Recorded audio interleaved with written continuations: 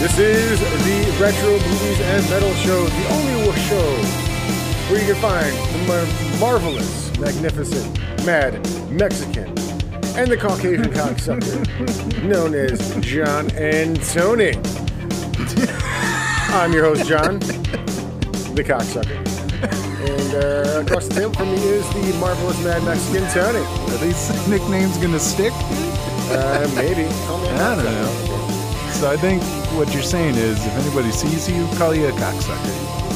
Indeed. All right. The topic for today is the 1991 band Incubus. Ow. But before we get to that, please go to Apple Podcasts, Spotify, Google Podcasts, the Anchor app, or wherever you listen to podcasts, and leave us a rate and review of at least 5 stars. It helps us grow the show and bring you more of the content that you would like to enjoy. So we would appreciate that. Preach it. How we doing, Tony? I was all warm from that nice intro, dude. Thank you. Yeah, the mad, marvelous, magnificent I love it. I think I'm going to start wearing a magician's costume when I come here. What does that consist of? A tuxedo? Yeah. A cape? Top hat, maybe? I think you need a cape. I think a cape would work nicely. Like, would it be a red cape or a black cape? Red underneath, black on top, maybe some sparkles. That's exactly what I had in my head. Black on top, red underneath. Endless scarves in my right pocket. Yeah, exactly. Speaking of magic, it's like tell me if you're like me, is that you like magic. Yeah, I think there's a couple different forms of magic, right? Yeah, there's illusions. And, or sleight of hand and card tricks. And, sure, right. I don't really like the saw the woman in half stuff, but no. I do like the sleight of hand card trick type stuff. And plus, I think on Netflix or something, there's a guy who does the street shit where he just goes up to random people. Like David Blaine? You like David Blaine, but he's more likable. He's more likable. Yeah. Well, I would say this, He kind of looks like Mark Normand, if you know who he is. I know who that is. But David Blaine used to be kind of likable. Like lately, he's been just kind of weird and in his own cult very presence. cultish. Yeah. But yeah, I do like the street magicians, and even David Blaine back in the day. He had some. If you go onto YouTube, you can find all kinds of crazy stuff that he had done. And when you have videos, it's kind of hard to decipher, who's in on the gag and if it's actually real. It's like Chris Angel got busted out for that pretty good, I think. What, for setting up? Yeah, too much setup and shit, and too many people kind of figured him out. And see, I never watched that guy. He always seemed because he had the TV show. You're right. Yeah, he was mind freak. Mind freak, brother. Mind freak. His outfits and shit. Who decided to call that show Mind Freak? What the fuck? I know. I think it was a TBS show, if I'm not mistaken. I want to say it was like A&E or something like that. But I'm a big fan of magic tricks and sleight of hand and that kind of stuff, because if you can master it and you don't tell anybody how it's done, then you can look pretty cool. That's kind of the big thing is I think that's kind of a secret that you're not allowed to Yeah, famously, it's you remember the movie The Prestige? Yes. It's Christian Bale he actually gives away the secret to this little kid in the movie, and he's like, don't tell anyone, or else it's not going to be a trick anymore. It's just going to be this stupid, parlor trick type thing.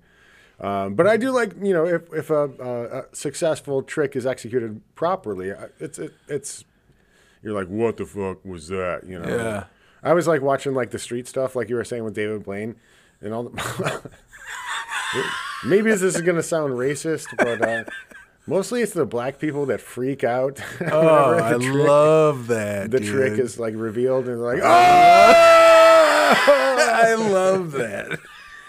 It's white people don't seem super, impressed by it. They do. I just love the over the top over the top reactions. Yeah. And they're like, you need to see this, bro. No, I agree. Yeah, again, that sounds racist, but and there's another racist thing I was thinking about. Not, regarding my own racism, but we'll get to that later. Yeah. But I was thinking about, people that I think they have ghosts in their house, right? Have you met these people that think Ghostism? their houses are haunted or they believe in the Sure, paranormal yeah. and all that stuff, right? I know people very much, yeah. Yeah, you do? Are they white or are they of another race? I guess they're all white. Okay. The people I know, anyways. And do you take them seriously? Yeah. I mean, if they said they've seen stuff, and I've never really had any encounters of any kind, but hell, I'm brown, so. You are brown. But what I No, will say... yeah, I mean, no, there's got to be some... Something? Yeah, like I watched this thing on Netflix, and it was like 28 days of haunting or something like that. And some of these people, like, you know, even their gadgets that they bring and to try and like the EKG meter? Yeah, but some of them were like, what? Like, you know, they seemed just outrageous. So I can definitely see being hugely skeptic of most, if not all of it. And then the people that have experienced it, it's like an uphill battle for them to prove it. It's always an uphill battle to prove something like that. It's almost like proving a negative. It's like you can't prove that it didn't happen. But you can't prove that it's it like did proving happen. a religion works. Like, right? Does God exist? Yeah, exactly. Yeah. You're right about the same boundaries, so you really can't be mad that there's people that don't believe you, and there's always going to be people that have degrees of belief. You know, that I some kind of believe, or you know, maybe if I see it, I'll believe, or, you know, it's just flat out, like, are so far Denial. in that, you know, yeah. Yeah, a lot of it seems crazy to me. And to bring it full circle to my racist aspect of it is that, like, I don't believe any white people that say they believe or they've seen ghosts. But if you bring me down to New Orleans and there's a heavyset woman of color who's got a head wrap on her, and she's talking about the ghosts in her attic, I'm probably going to believe her. Based on the setting, the person saying it, and because, like, you came to me tomorrow and said you saw a ghost. I'm like, you're a fucking idiot. Shut the fuck up. But if there's this old black lady from New Orleans and she's in the voodoo culture, I might give credence to her. They're living story. in a 100-year-old house that has proved that people have died there, and you know, maybe there's more reason to be concerned, but I don't know. Like I said, I've never been. I was going to say you said you've never been had any kind of experience, paranormal experience or anything like that. Neither have I. Maybe I have, maybe I haven't. Maybe if I did, I forgot. But it's hard to believe anyone that's gone through something like that. If someone says this house is haunted or there's ghosts in your house, like, I'm going to think you're a fucking idiot. You know, like, yeah, that's what you believe? Really? Really? That's what you believe? I had friends, actually, now that I think about it, because they weren't friends. They were more like coworkers. Mm-hmm. A coworker of mine was more like the friend with the guy and his fiancée. And they were living in like a farmhouse, and he was swearing up and down that something was like, you know, attaching itself to his wife. And no matter where they went, it was like terrible. And they had to get all these like people to come and like bless the house. And then they had to move out of the house. And it was like bad. Are you for real? Things they were coming up with saying was pretty much like anything you've heard of from like any movie. And when I was being told this, I was just like, what? Like, that's crazy. And so, yeah, when you're getting it second and third hand, it's like, I guess either it's real easy to either totally dive in and be like, yeah, that's crazy, or flat out like disagree that there's no way because you weren't there. Yeah. I don't know the people. I know the husband. Right. I didn't know the wife, and he's the one that was telling my friends. So there's an aspect of like myself having to kind of believe him. And this isn't the type of guy that like makes shit up. Or is a conspiracy He's theorist. just he's just like a younger like Mexican guy that just he's one of those hard workers and doesn't get into anything bad, and you know, there was no reason for him to be like that, and his wife was even more like, you know, normal. Well, so it's crazy, but I don't know. I mean, it's fun to believe in that kind of stuff, but to do something life-changing to avoid that kind of thing. Again, I've never been in a house, but why is it always in a farmhouse? How come it's not in like a single-family home in the suburbs? You know. So maybe just avoid places like that. Get out of rural America, and you won't be haunted, and that kind of thing. Yeah, I Stay think out of the barn. Yeah, maybe stay in like city areas. You might be a little.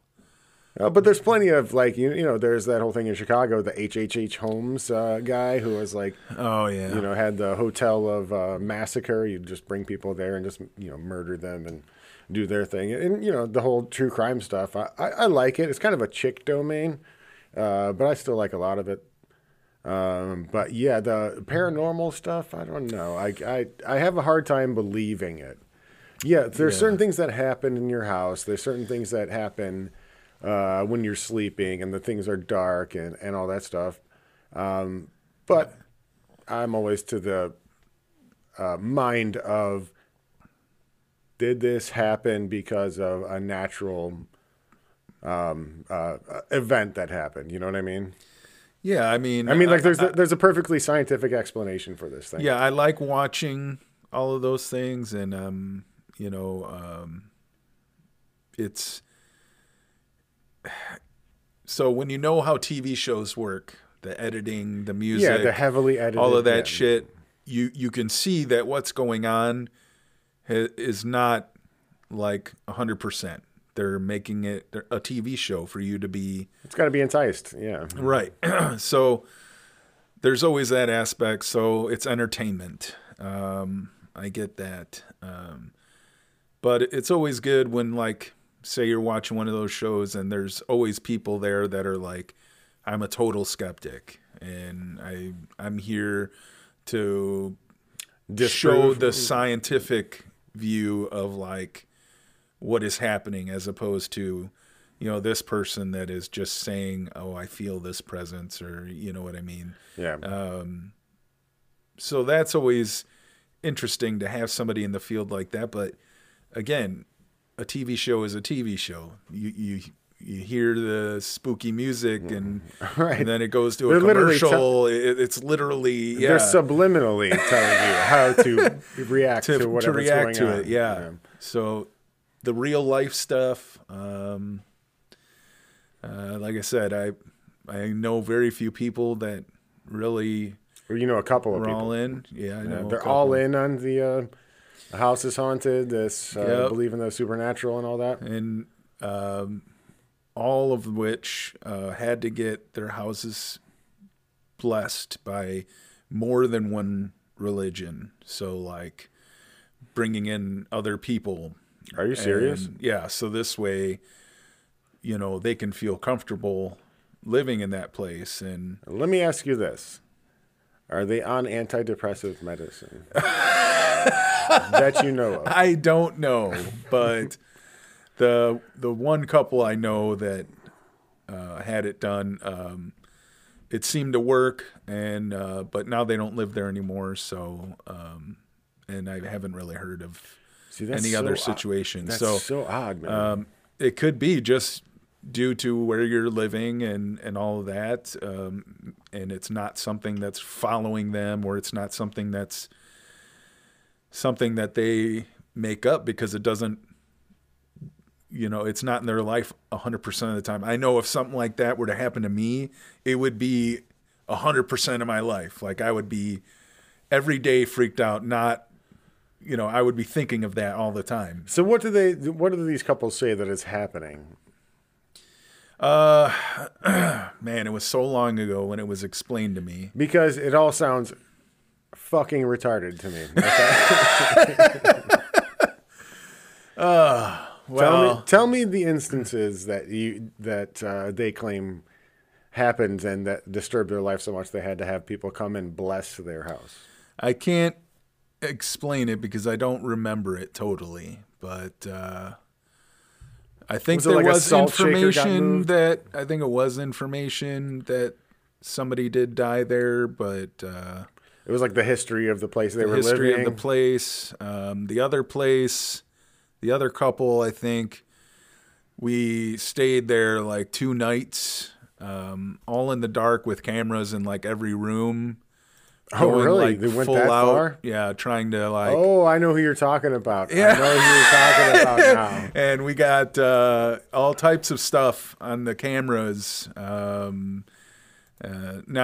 when you look back today and you look at the footage or even the cameras that recorded on, you could probably say that, oh, maybe that camera wasn't that good or maybe... But there are seemingly... pieces of evidence that were on there where you're like, that shouldn't have a lot happened. of people talk about like orbs and the way auras things like move and shit, and like, so that was all on there. And if you believe it or not, it's up to you. Well, I don't believe it. Yeah. So I think, again, I'm an asshole. You know, for the audience, yes, I'm an asshole. I don't believe in paranormal instances. I don't believe in ghosts. I don't believe any of that stuff. Yeah.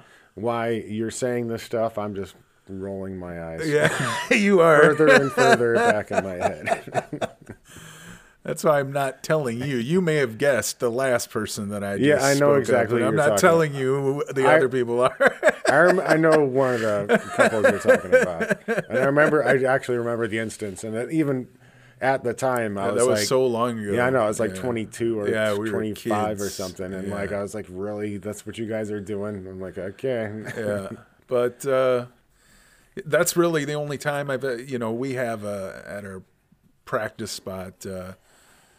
It used to be like a restaurant, and the owner of the restaurant died in it, and now it's like a totally different thing. And we practice there, and we just jokingly say, that he's in the other room because we walk past this huge, that's the size of your basement, and it's just pitch black. When we walk past it, and we just go, bye, Raul. Just Raul. It's just Raul. That's funny. So we don't. It's kind of like it's like a joke thing there, but what's funny to me? Most of those people that do believe in the occult and ghosts and spirits, inhabiting old places, they have no time to believe in God. Well, God, no. What the fuck are you talking about? You're a fucking retard. It's like, are you kidding me? You believe in all this shit, but you don't have any.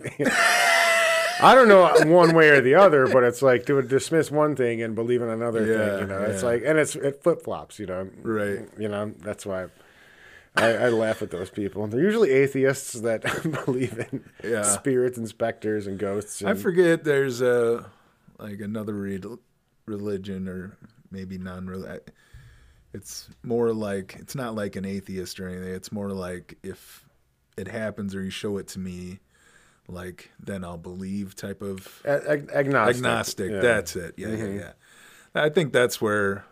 I think most people lie kind there. of fall in there. Yeah. It's like, no one can explain life, no one can explain death, and no one knows where the hell we came from. So it's like, I understand why people created a God in order to, live, and Catholicism or Islam or whatever it is, you want to live your life, in order to appease God and, right.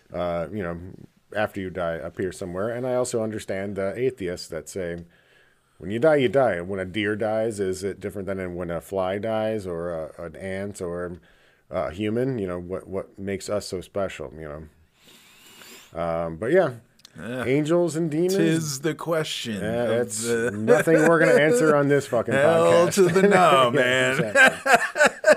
That ain't the answers you get from this podcast. Hell no, but we will talk about angels and demons, and the demon we're talking about today is Incubus. Yeah. The What kind of 1990 demon is?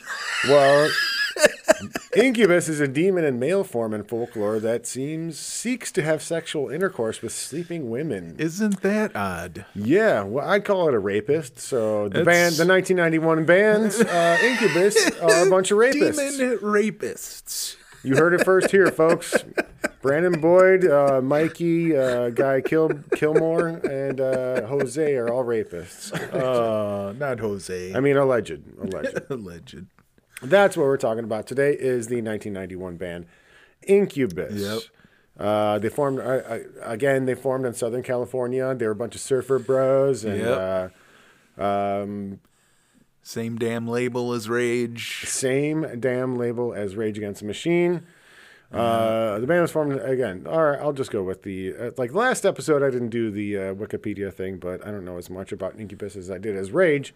So I'm going to go ahead and hit it up. Incubus is an American rock band from Calabasas, California. The band was formed in 1991 by vocalist Brandon Boyd, lead guitarist Mike Einziger, and drummer Jose Pasillas while enrolled in Calabasas High School, and later expanded to include Alex Dirklance. I'm not pronouncing that. Katunich. And Gavin DJ Life Copelli, or Copel, both who were replaced by bassist Ben Kenny and DJ Kilmore, respectively. Incubus has attained commercial success, reaching multi-platinum sales, as well as releasing several successful singles. After the first two albums, Fungus Among Us and Science, the band earned mainstream recognition with the release of their 1999 album, Make Yourself, which spawned several hits, including the band's highest-charting song, Drive. Success continued with the albums Morning View and A Crow Left of the Murder. Their sixth studio album, Light Grenades, debuted at number 1 in 2006 and was followed by Incubus's first greatest hits album, Monuments and Melodies, in 2009, and the band's 2011 album, If Not Now, When. So that's kind of the overview of Incubus. Hell yeah. Yeah, so when I heard when I was a kid, I'll say like 16, 17. We're talking 99, or I'm sorry, 98, 97, somewhere like, when was I born? 82. So I was 16 in 98. And Incubus was a band. It was like an underground band. Like, someone would have on their guitar case an Incubus sticker, and I never heard of any of them. That's exactly what happened to me. I was at a metal show and somehow I ended up coming home with an Incubus sticker. Had no idea who they were. Had no way to CD, find out. There's no internet, or Right. you know what I mean. That's So how I you was could like, just Google them. Yeah. this is just a cool ass sticker. So put it on, and then I would say much later, probably a year or so later, that's when I heard Science. Yeah, I think I will say this, like I said, like the first time I ever saw Incubus was like on a guitar player's a sticker on some guitar player's case. It's a good name. Yeah, it is a good name. It's a demon that fucks women when they sleep. A rapist demon. But yeah, like I had no idea who they were. I didn't really get into their catalog until they became very commercially successful with Make Yourself. It was a lot of anthems of 16-year-old girls. I was like, what is this fucking Brandon band? was at his most beautiful. Brandon was beautiful. He was doing Gap ads and never wore a shirt. yeah, he never did wear a shirt, did he? But no, it's like, a lot of girls were singing that "Don't Let the World Bring You Down," and I was like, who is this band? I really don't care, because it was a chick band to me. Yeah. And then I later got into their older catalogs when I was like, holy shit, this band slams. Impressive. Yeah, they were up there. Super impressive. They came up with bands like Rage. In 1991, 92, they were just kids in Southern California playing music. Early playing. I was watching this interview, and like they did. Like I did when I was a kid, playing covers of Metallica, like Metallica covers, Megadeth covers, just like metal bands, because that's that was most accessible. And it's funny that I was listening to the guitarist Mike in an interview with K-Rock, Oh, yeah. I think I heard that same one. Yeah, and he was talking about... Sanitarium. Yeah, sanitarium. He was talking about, and he was talking about why he played Metallica, because it's super approachable, but it's complex at the same time. Yeah. It's like you can play the first part of the song, and you're like, oh, shit, I can play this song. Yeah, great for beginners. And then you get into the deeper parts of the song, you're like, oh, this is a little bit too advanced for me, so I better study this, because you want to play the entire song. It's like you get roped in with the easy shit at the beginning of the song, and then you try and master master the rest of the song, and that's how he was talking about it. Pulled in a lot of guitar players, and that's Metallica will always have that. From here on out, anybody that picks up a guitar and is remotely interested, they're gonna play, the Fade to Black and the Sanitarium, nothing else, the beginning of one, and those are the things that get them roped in. Seek and Destroy, So I believe I like that interview too. Yeah, I saw that too. Yeah, it was a great interview. But when I first heard Incubus, it was like the Make Yourself, the Morning View era. And when I went back, and because I did see all these stickers on like these heavy metal guitarists, I'm like, how the fuck do you like Incubus? That was always such a weird thing. Shit, it's like you could be totally into metal, and then there was, for some reason, Incubus stood out to a lot of bands. And at the time, when Korn and Limp Bizkit and everything's very like aggressive. They're super mellow. They stood out. Yeah, absolutely. So that's like a when good you point. wanted something different, you could pop them in, and that's a very good point. It's like you can almost come up. They did tour with Primus, but you can kind of compare them to awesome. A Primus. Yeah, exactly. In their first two albums, they were super funky. They were upbeat. It wasn't just like a super aggressive, like you said, metal. But they did have some super metal songs in those first two albums. I know they looked up to Korn. They were another California band. Of course, yeah. How could you not? Because the stardom that Korn got, it's like, we're going to do exactly what they did. But Incubus had that different sound than everyone did. They had sounds, spots of reggae and funk and all kinds of things that no other band had when you listen to those first two albums. Which is crazy because like they're all kids at this point. Like they're 20. Jose had to get like driven from his parents to the practice spot because he didn't have a license. Like, and then they would just sit there and like jam out these tunes before like Brandon came, because they all went to like the same high school. Yeah, Brandon and Mikey and Jose and Brandon and Mikey were like in the same classes together. Right. They did like multiple classes together. And so even before Brandon was like technically like, I'm a singer, they were just like, oh, we need to, like most bands, we need a singer, Like, I'll try it. I'll try. Yeah, we need a guitar. I'll try, and just you pull from what what's near you. And, I mean, damn, it made magic with those guys. Yeah, absolutely. And I was I think it was in that interview, they were talking about how did the name come up, and you're like, I don't know. We just decided. I don't know. We were at the show. I said Incubus, and it sounded good. Yeah, exactly. That's what it became. They were at a show. How are we supposed to announce who you guys are? And then I was like, Incubus, and all right, sounds good. And sounds good. I like stories like that. It's just like it's like even Korn was like that. Jonathan Davis, how about Korn? Yeah, put a Korn on it with a K. Yeah, and backwards R. And they tell a lot of stories about their early days of flyer making.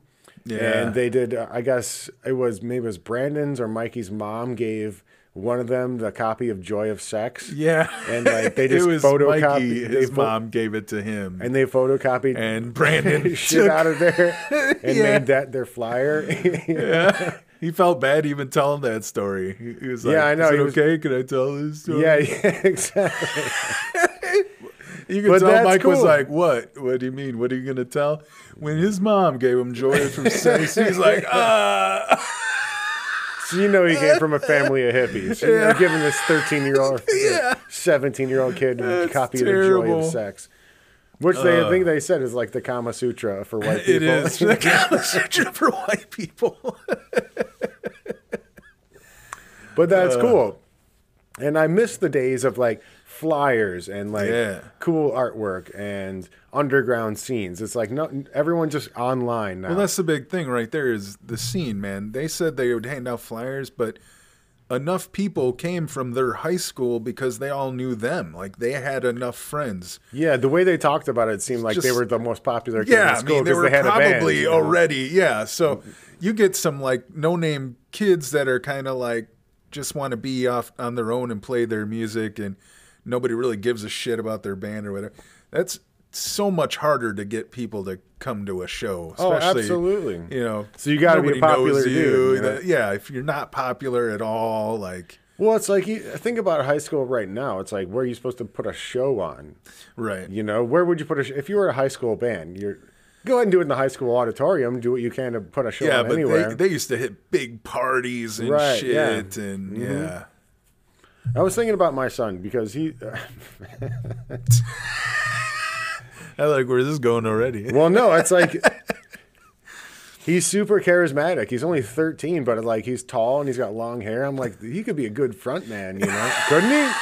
Tell me he couldn't. I mean, he can't sing or play any instruments, but that's how Brandon Boyd came about. You know? It's like, what the fuck? What, am I wrong? I was like thinking, I'm like, hey, Johnny, fucking learn how to sing or do something. You're good looking. You got long hair. What the fuck? He's like, I'm doing fine. You're like, yeah, I don't need any of that shit.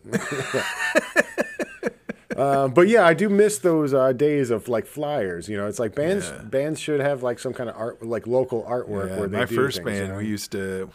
I remember Petra those. had would make our flyers. I remember those. They're all like every flyer is like super. The doll. Yeah. Yeah. Oh yeah, the doll. Yeah. Yeah. But it's like those things, like kind awesome. of, they're so unique. It's like you look at like all the, famous bands, like Chili Peppers and whatever SoCal bands. It's like they all had flyers with their own unique artwork on it. It's like whether it's Ransom stuff or just something someone drew. I miss those days. I want to see some more telephone poles pasted with flyers. That'd be super cool. People now would be like, you put it on paper? Like, I'm gonna have you arrested. Yeah. You know what you're doing to trees right now? Yeah, exactly. And yeah, so Incubus would do that with The Joy of Sex. They would photocopies and then like alter them with like their own aspects on there. So when did you first hear Incubus? Was it The Fungus Among Us, the Science album, or Morning View, or Make Yourself? No, it was Science. Yeah, like I said, I got the sticker first and didn't know who it was, and I forgot who had Science in their car, because this is my high school days, and Lord knows music was all over the place. And you were high. It's a little too much partying. Yep.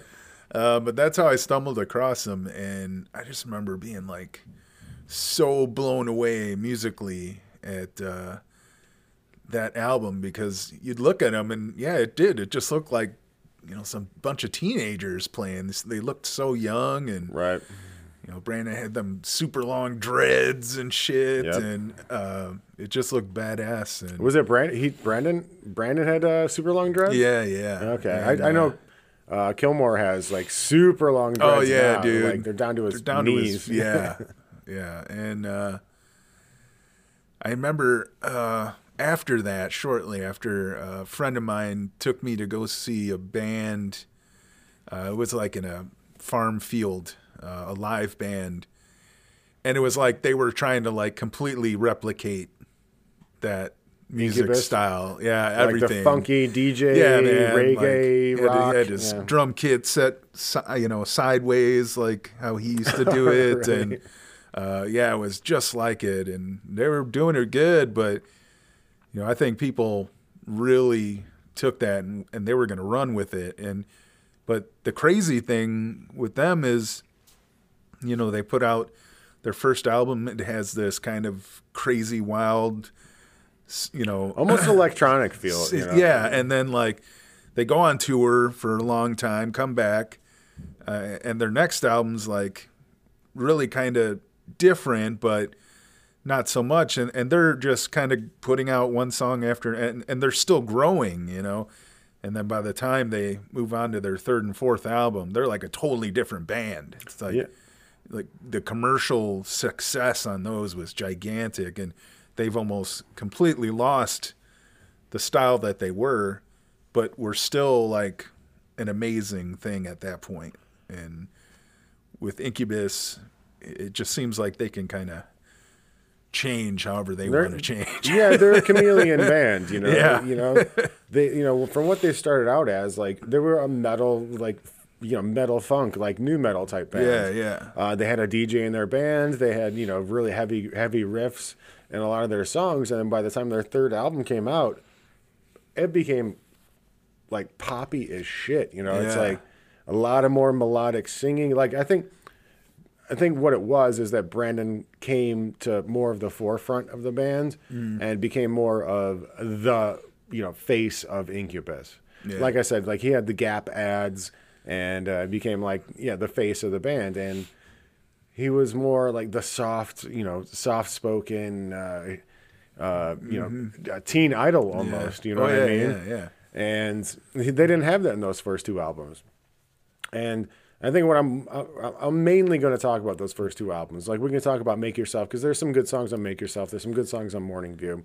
Oh, I think those are two of the better, like, well, I don't want to say better than, but every song on those albums are amazing also. Like without those two albums, they probably wouldn't even be able to continue. They would have been absolutely done. I completely agree with that. So I think the first two albums they did were just getting them started. Without the other two, like they would have never been able to do like, headlining tours and all that shit without the major commercial success that gave them. I think all that. I think Fungus Among Us it's kind of a mess when you listen to it, It's good, but it's all over. There's the definitely place, a lot of places where I'm like, I can hit the next button. Yeah, it's not a front to back album. There's a couple of good songs.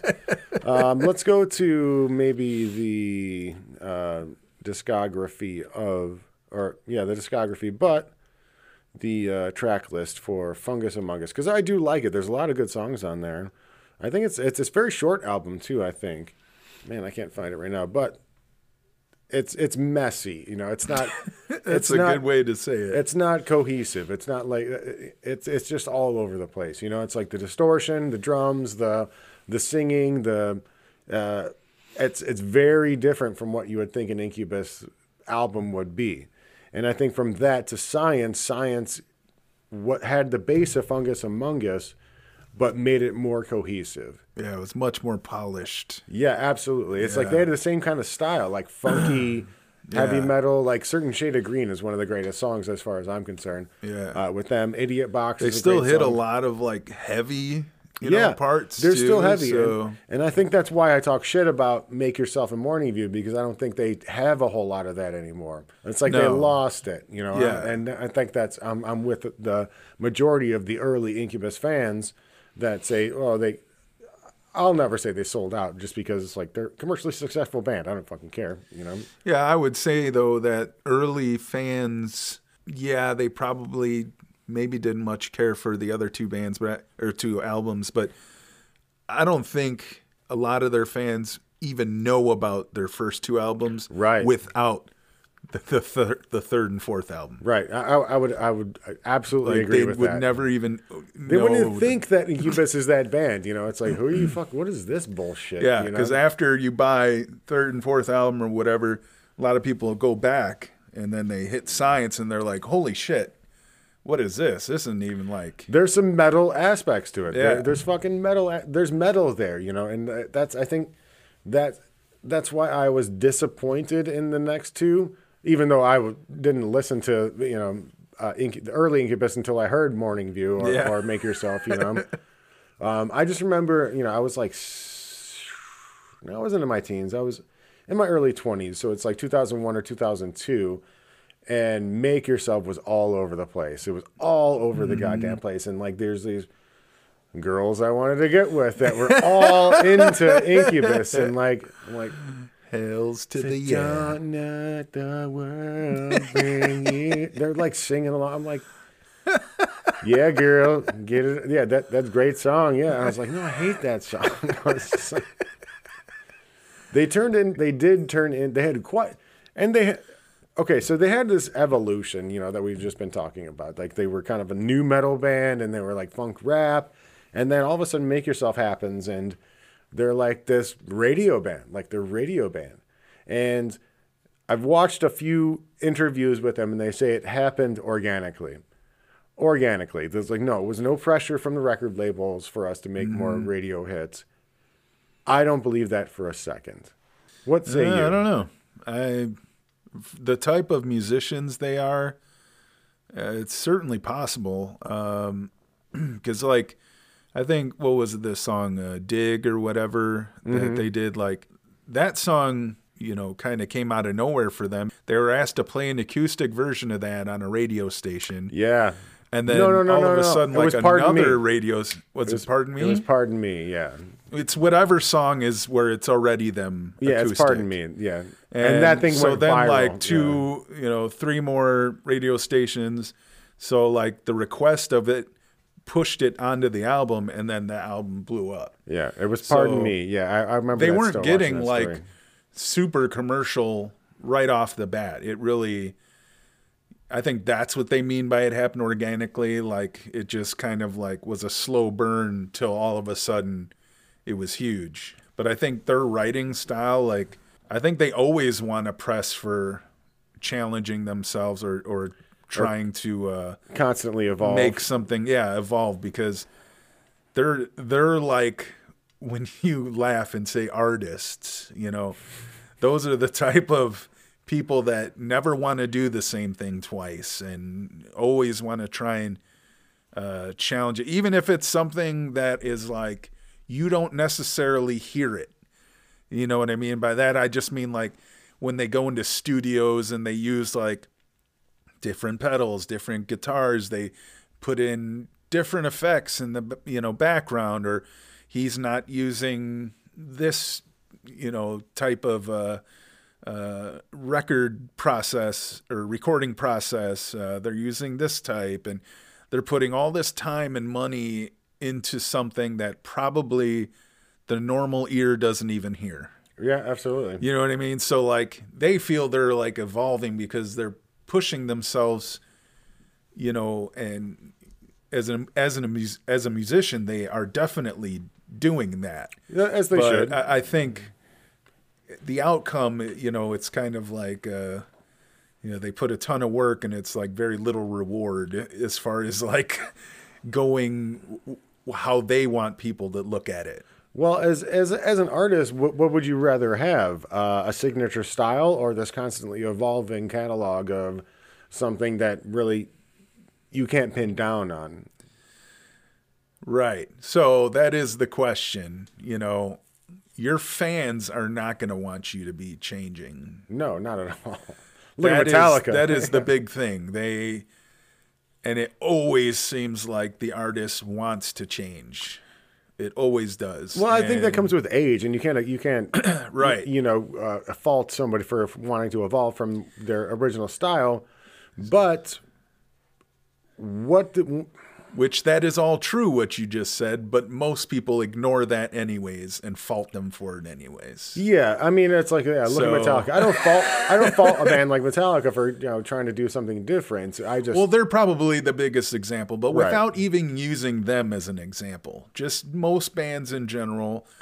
Because there are some bands that don't change really, and you're like, Jesus Christ, you look at AC/DC. Or Rolling Stones, yeah. The same damn album every time. But you know what you're getting, what's more enjoyable. Right. What's more enjoyable. So you can either do that, you know what you're expecting, you're good with that. I would argue AC/DC did it right. A ton of people wanting to evolve. I would say, well, it's like Incubus they're different because they didn't have commercial success on their original stuff. They had commercial success on Morning View and Make Yourself. Right. You know, so it's like they had to evolve in that because that's what made them millionaires, you know? Yeah.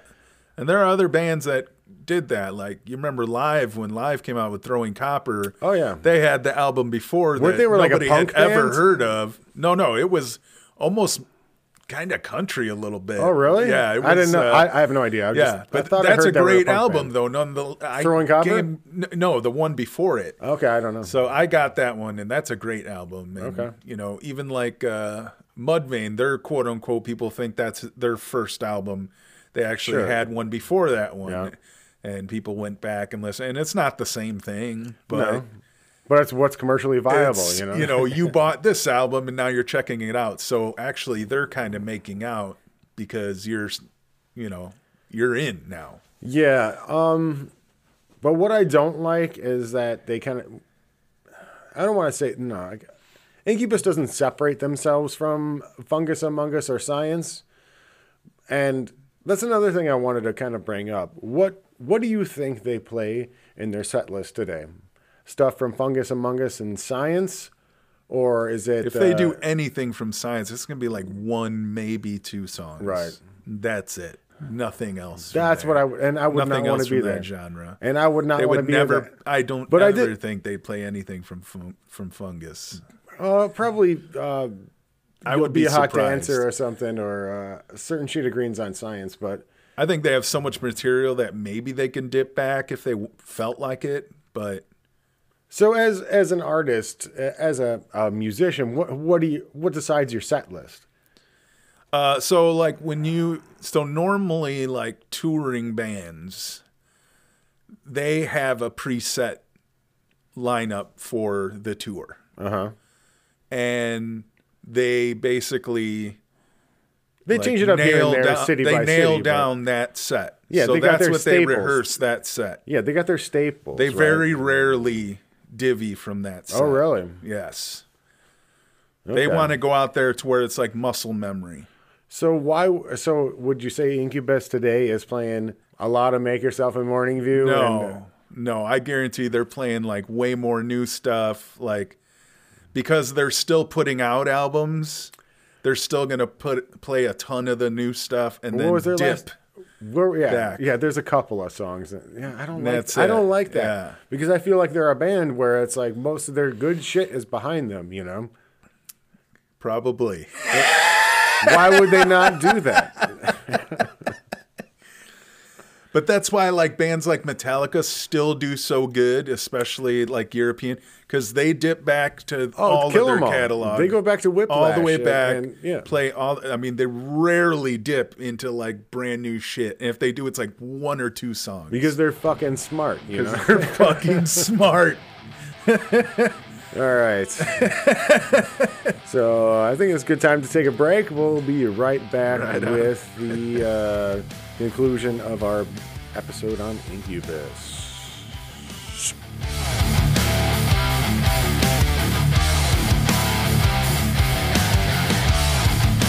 And we're back with the Retro Movies and Metal Show. We are talking about Incubus. And what I did want to talk about was kind of the track listings of Fungus Among Us and Science, because that's kind of what I know the most. Make Yourself and Morning View were a couple of their most commercially successful albums, but I like Fungus Among Us and Science. So let's go into some of the tracks that I like. You said you don't know a whole lot of them, Fungus, but you know Science. Everyone knows Science. You hell do, yeah, anyway. dude. That's what I practice to. But the track listing for Fungus Among Us was "You Will Be a Hot Dancer." It's an okay song. It's all right. I don't like the title of it. "You Will Be a Hot Dancer." Whatever. Yeah. Shaft. It is a great song. I do like that song off that album. Take Me to Your Leader is another good one. Trouble in 421. I don't know. Medium is a good song. Speak Free. The Answer. Psychopsilocybin. I think that's a good song. Again, this is one of those albums where I just put it in and just let it play, you know. But a lot of good stuff off of it. Great intro to that band at that time. You know, you get a feel for who the band is with this album. Now, if you go to Science, it's got a lot of good songs on that one. So you can hear a lot of their influences in this album more than anyone else. I know they looked up to Korn because they were another California band. I know they looked up to Rage because they were another California band. And yeah, again, this is a SoCal band, and we're going to cross over their career with a lot of other bands. Mm-hmm. Their DJ actually came in 2003. I guess they fired their bass player and like got a DJ at the same time, right? Yeah, I'm not so sure if it was like... Or he left the band or he fired or... Yeah. I don't know. I didn't look into that tumultuous time in their existence. Because the bass player that I know of he was in after Morning View is when he left. Okay, there you go. Yeah. That's what I meant. Yeah. But he was there for, their first two albums. He was there for the best part of Incubus as far as I'm concerned. Yeah, and they did tour with like Primus and Faith No More and all that. And then I think the interview that I watched, they were talking about their first paid gig was a bar mitzvah. Yeah, they got paid $1,000. They're like, holy shit! Yeah, that's big money, especially for an original band. Yeah, an original band and full of kids. Mm-hmm, yeah, like you paid $1,000. We all get $250. Yeah, hell yeah. Now, Brandon Boyd, right? He's an interesting dude. He is definitely a front man, I will say. Yeah. I find him to be... I think he's a great singer. Whether he's screaming or whether he's playing or singing melodically, I just find him to be a very annoying personality. He's like a new age, like hippie yoga dude. I was watching this interview and he's like sitting Indian style on a couch, and I'm like, that just drives you crazy, doesn't it? Get your feet off my couch, you asshole. Who do you think you are? He's the most California out of all of them. Yeah, he's California. Yeah, exactly. Like he could sleep on the beach, Yeah, just super hippie type dude. And I was like... But I'm pretty sure they're all like skaters and surfers and so they're very California. Yeah, but what I did like what he was saying is like as soon as they got big, they had a good like work-life balance. They were saying like, okay, we're not just going to make this, nonstop touring. We're going to, come home, do our thing, and then go back out on tour. Yeah. But they were talking, man, and, speaking of tours, like 18 months, 36 months, like, like 2.5 years of touring, that's insane, man. How are you supposed to form a life when you're pretty like... common when you're, When you're a big band, yeah. In early 20s, I can see that. But like late 20s, early 30s, I'm going to be like, I got a life I want to try and start now.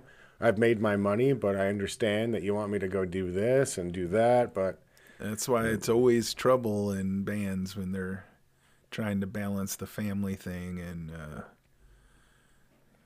real life when you're touring and you're gone for however many months. And it puts a big strain on everybody. Yeah, I know, and like I guess the record company got them a house in Malibu. Like it was like for Morning View, the Morning View house. Yeah. And he was telling some story. That's when they've already earned their money, though. Right? They had already because Make Yourself was first, and Morning View was after that, right? Yeah, and they essentially they were like in the right place at the right time. They were like the luckiest band ever. Yeah. They had great sound, but and that's what the masses wanted, or that's what the record companies wanted at the time. Sure.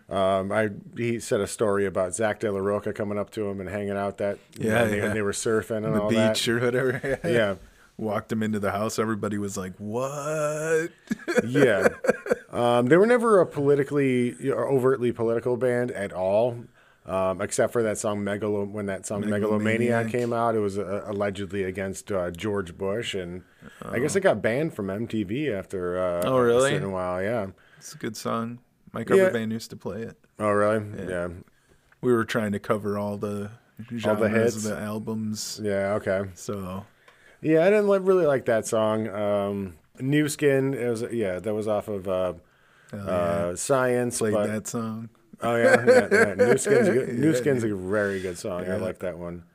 They really blew up when it was Wish You Were Here. And I was confused about that song because it was a Pink Floyd song.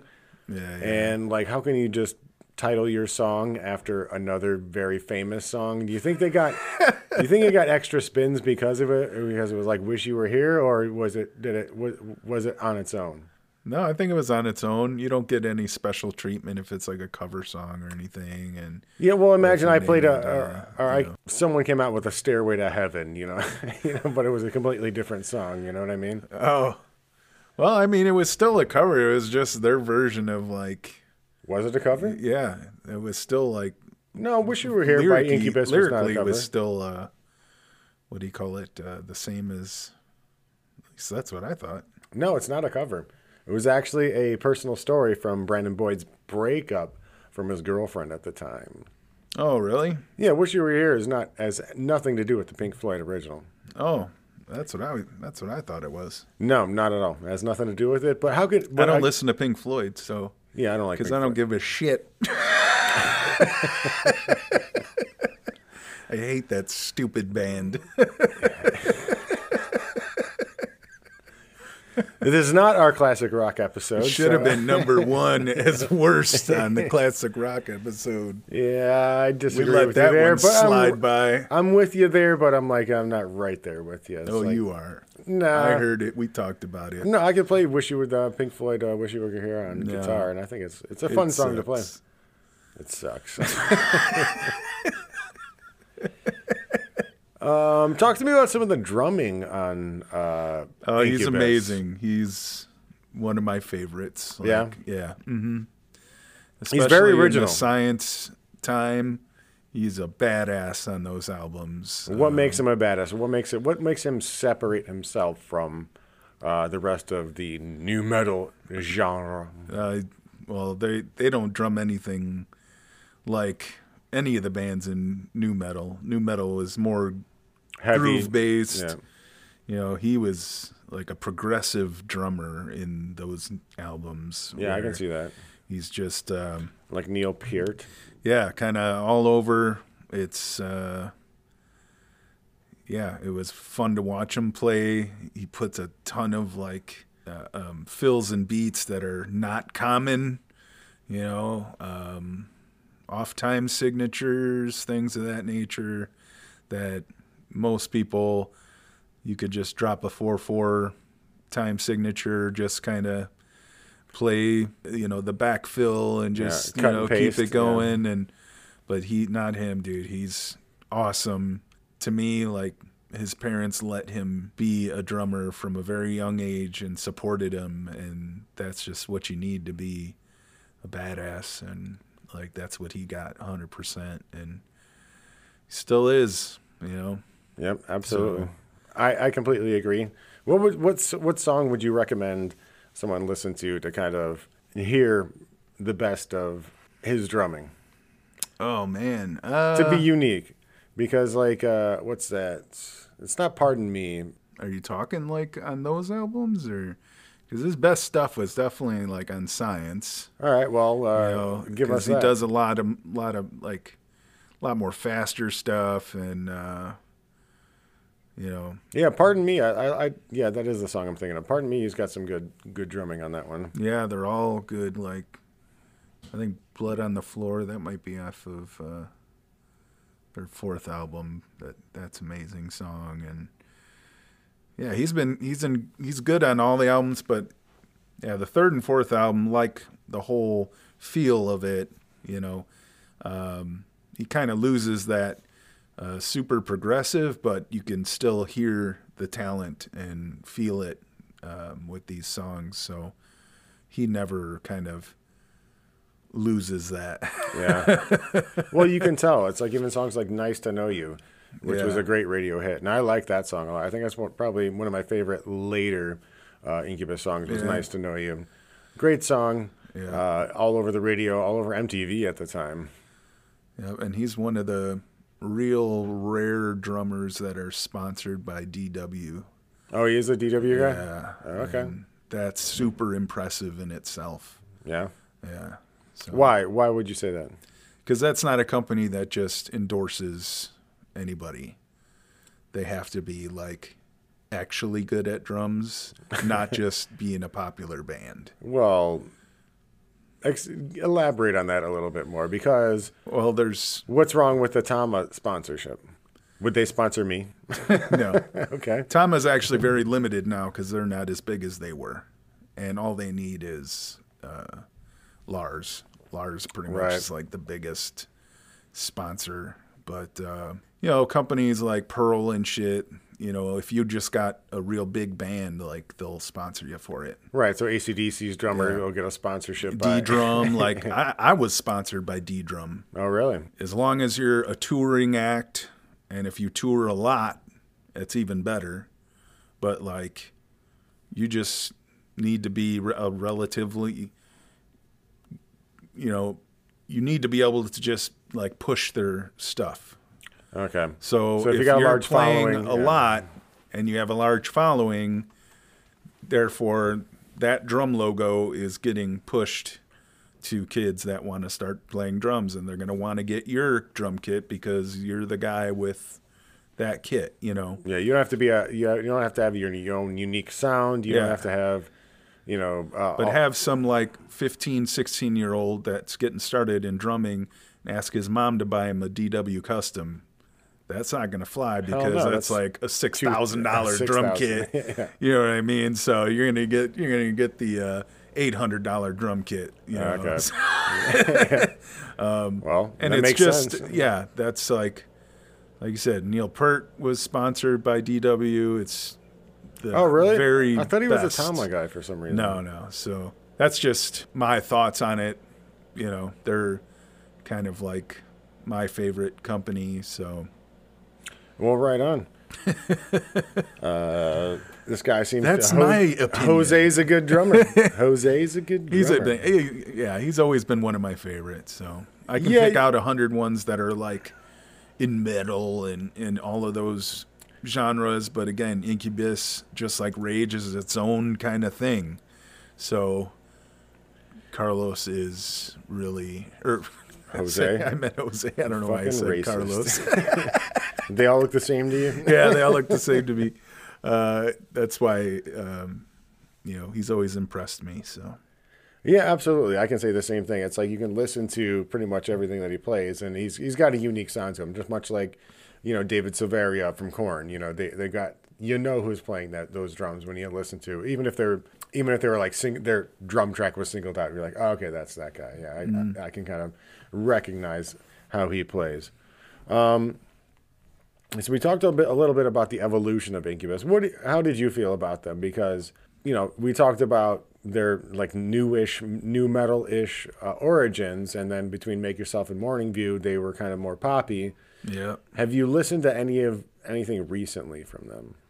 not the most recent. It was like called 8 or something, right? Yeah, and then like I think I heard some of what was that, The Crow, and Like it's, The Crow Left of the Murder. Yeah. That one had a few okay songs. Yeah, I have a friend that was in that band with me, and he hates when I say that. A lot of it I can't listen to now, the newest stuff. Oh, really? Because I'm like, like it doesn't even have good hook to it. What, Incubus? Yeah, the newer Yeah. stuff. It's just. Yeah, I think they're kind of, I think they're done. Like they're getting old. Like they're not edgy anymore. It's like a band like Rage. Yeah, they have a political cause that they can kind of carry with them through, their 80s, Mm-hmm. But Incubus didn't really have a direction. They just were just a band, and they're just, playing things. And if you don't have this gimmick to ride you through your, twilight years, I guess you would say, as a musician, Yeah. then you're going to kind of, get lost in obscurity. Because they've been doing it for like 32 years now or something like that. It's crazy. Yeah, 30 years, yeah. So It's time to hang it up 31, for some bands. 32 years, yeah. Unless you're a band like AC/DC where you got, every song sounds exactly. It's like AC/DC never had an evolution.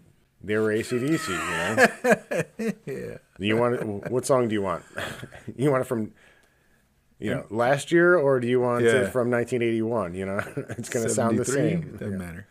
Well, that and bands like that, they have a like almost like a lifetime that they can go across seas and play.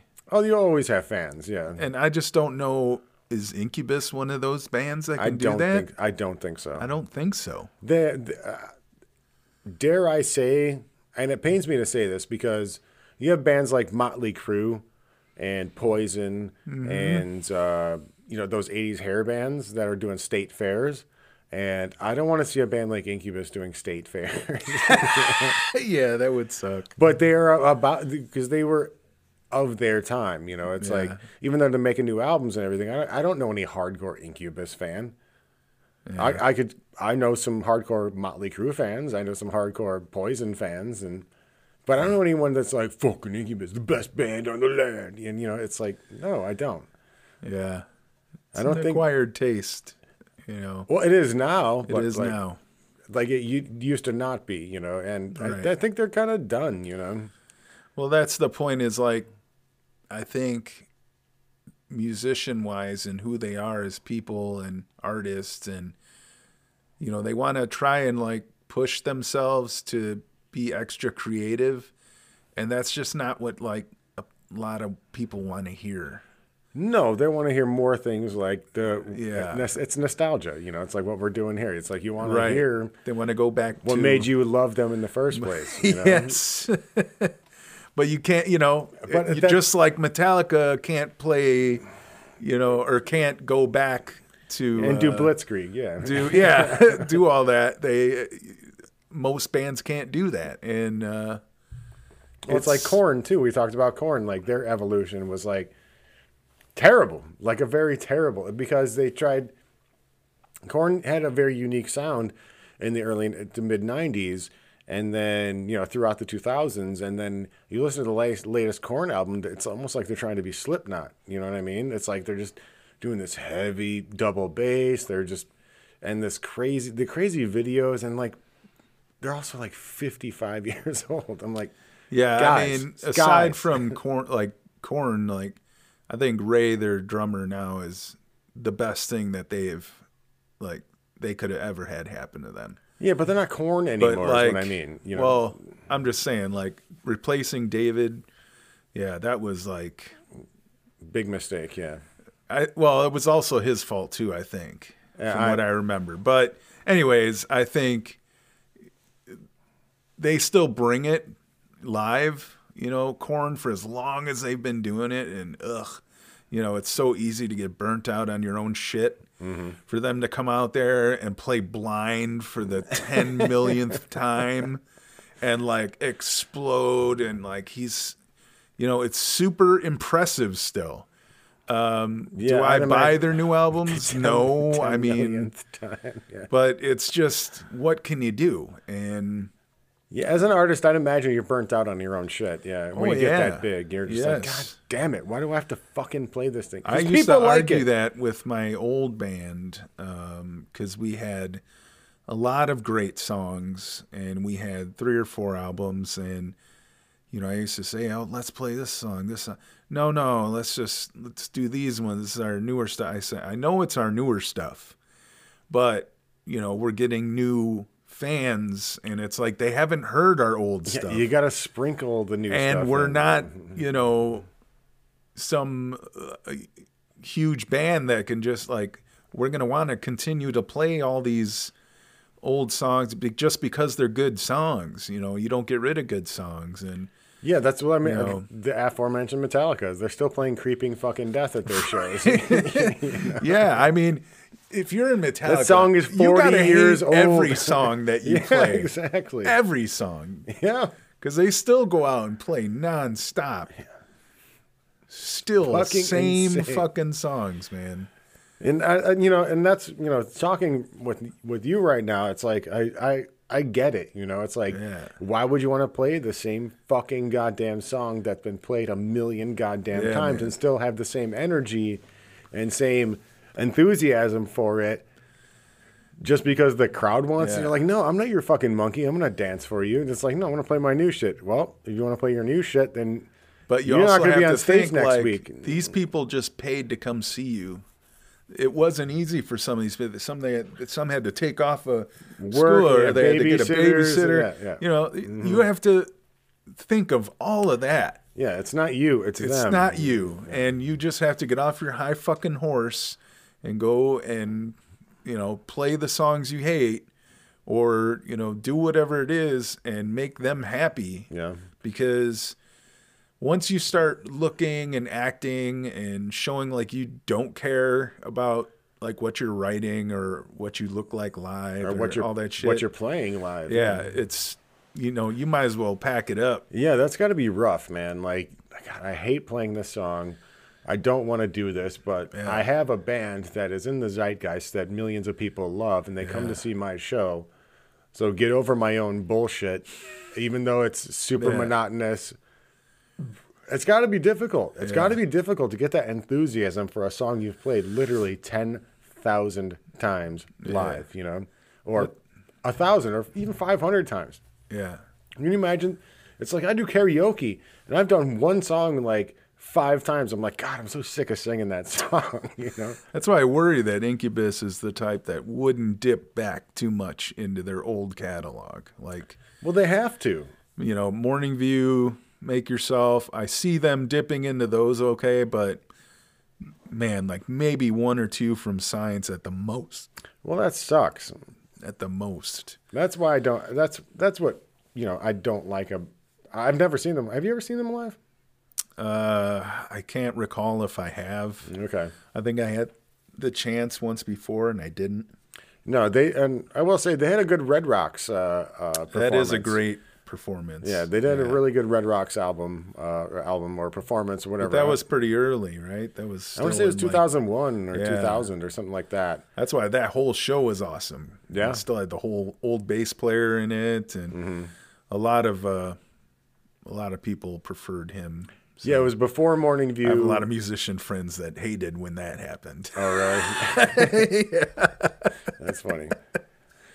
But yeah, overall, Incubus, great band. I did not like the evolution of the band. They kind of turned into a poppy band, and they claim that it wasn't from the record executives saying you need to kind of be more radio friendly. They claim that. I'm skeptical about that claim because of the evolution that they had between their first 2 albums and then the rest of their discography. Yeah, the only reason why I would think that that's true is because that Brandon did say when they signed that they shopped and they had the ability to sign with many albums or many labels. Right, and they said that, yeah. They chose the one they did because it gave them less money but allowed them more artistic freedom. And therefore, here you go. They are putting out what they want. But they only had a 3-album deal with them. What's to say about the other fucking yeah, but look where 3 albums put them at, Yeah. By the time they were like, okay, now we're going to do Morning View. We just exploded with Make Yourself. Now I'm sure they gave them anything they wanted, including a mansion. Yeah, absolutely. That's true. Practice mansion. I don't know. I can just speculate on how I feel about the band. I felt like they should have remained who they were after Science, but they didn't. But that's why we're talking about it. You know, I wish. Then there's some good songs on Make Yourself and Morning View. I mean, even though they're not metal, they're not anything close to it. But they're, toe tapping. No, there's definitely rockin' songs. They have rockin' songs on there. But again, it just really, Brandon can really chill a song out. So even if it's rocking, he can. You mean ruin a song? Is that what you mean?